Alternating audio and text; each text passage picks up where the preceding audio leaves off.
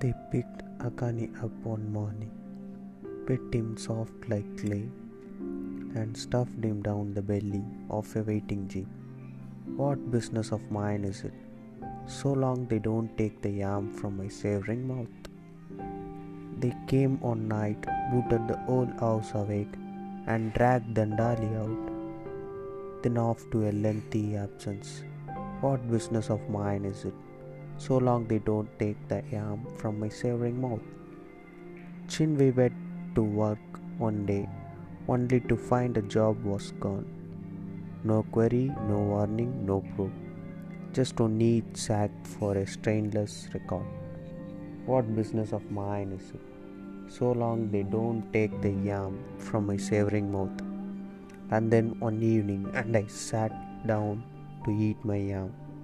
A knock on the door froze my hungry hand.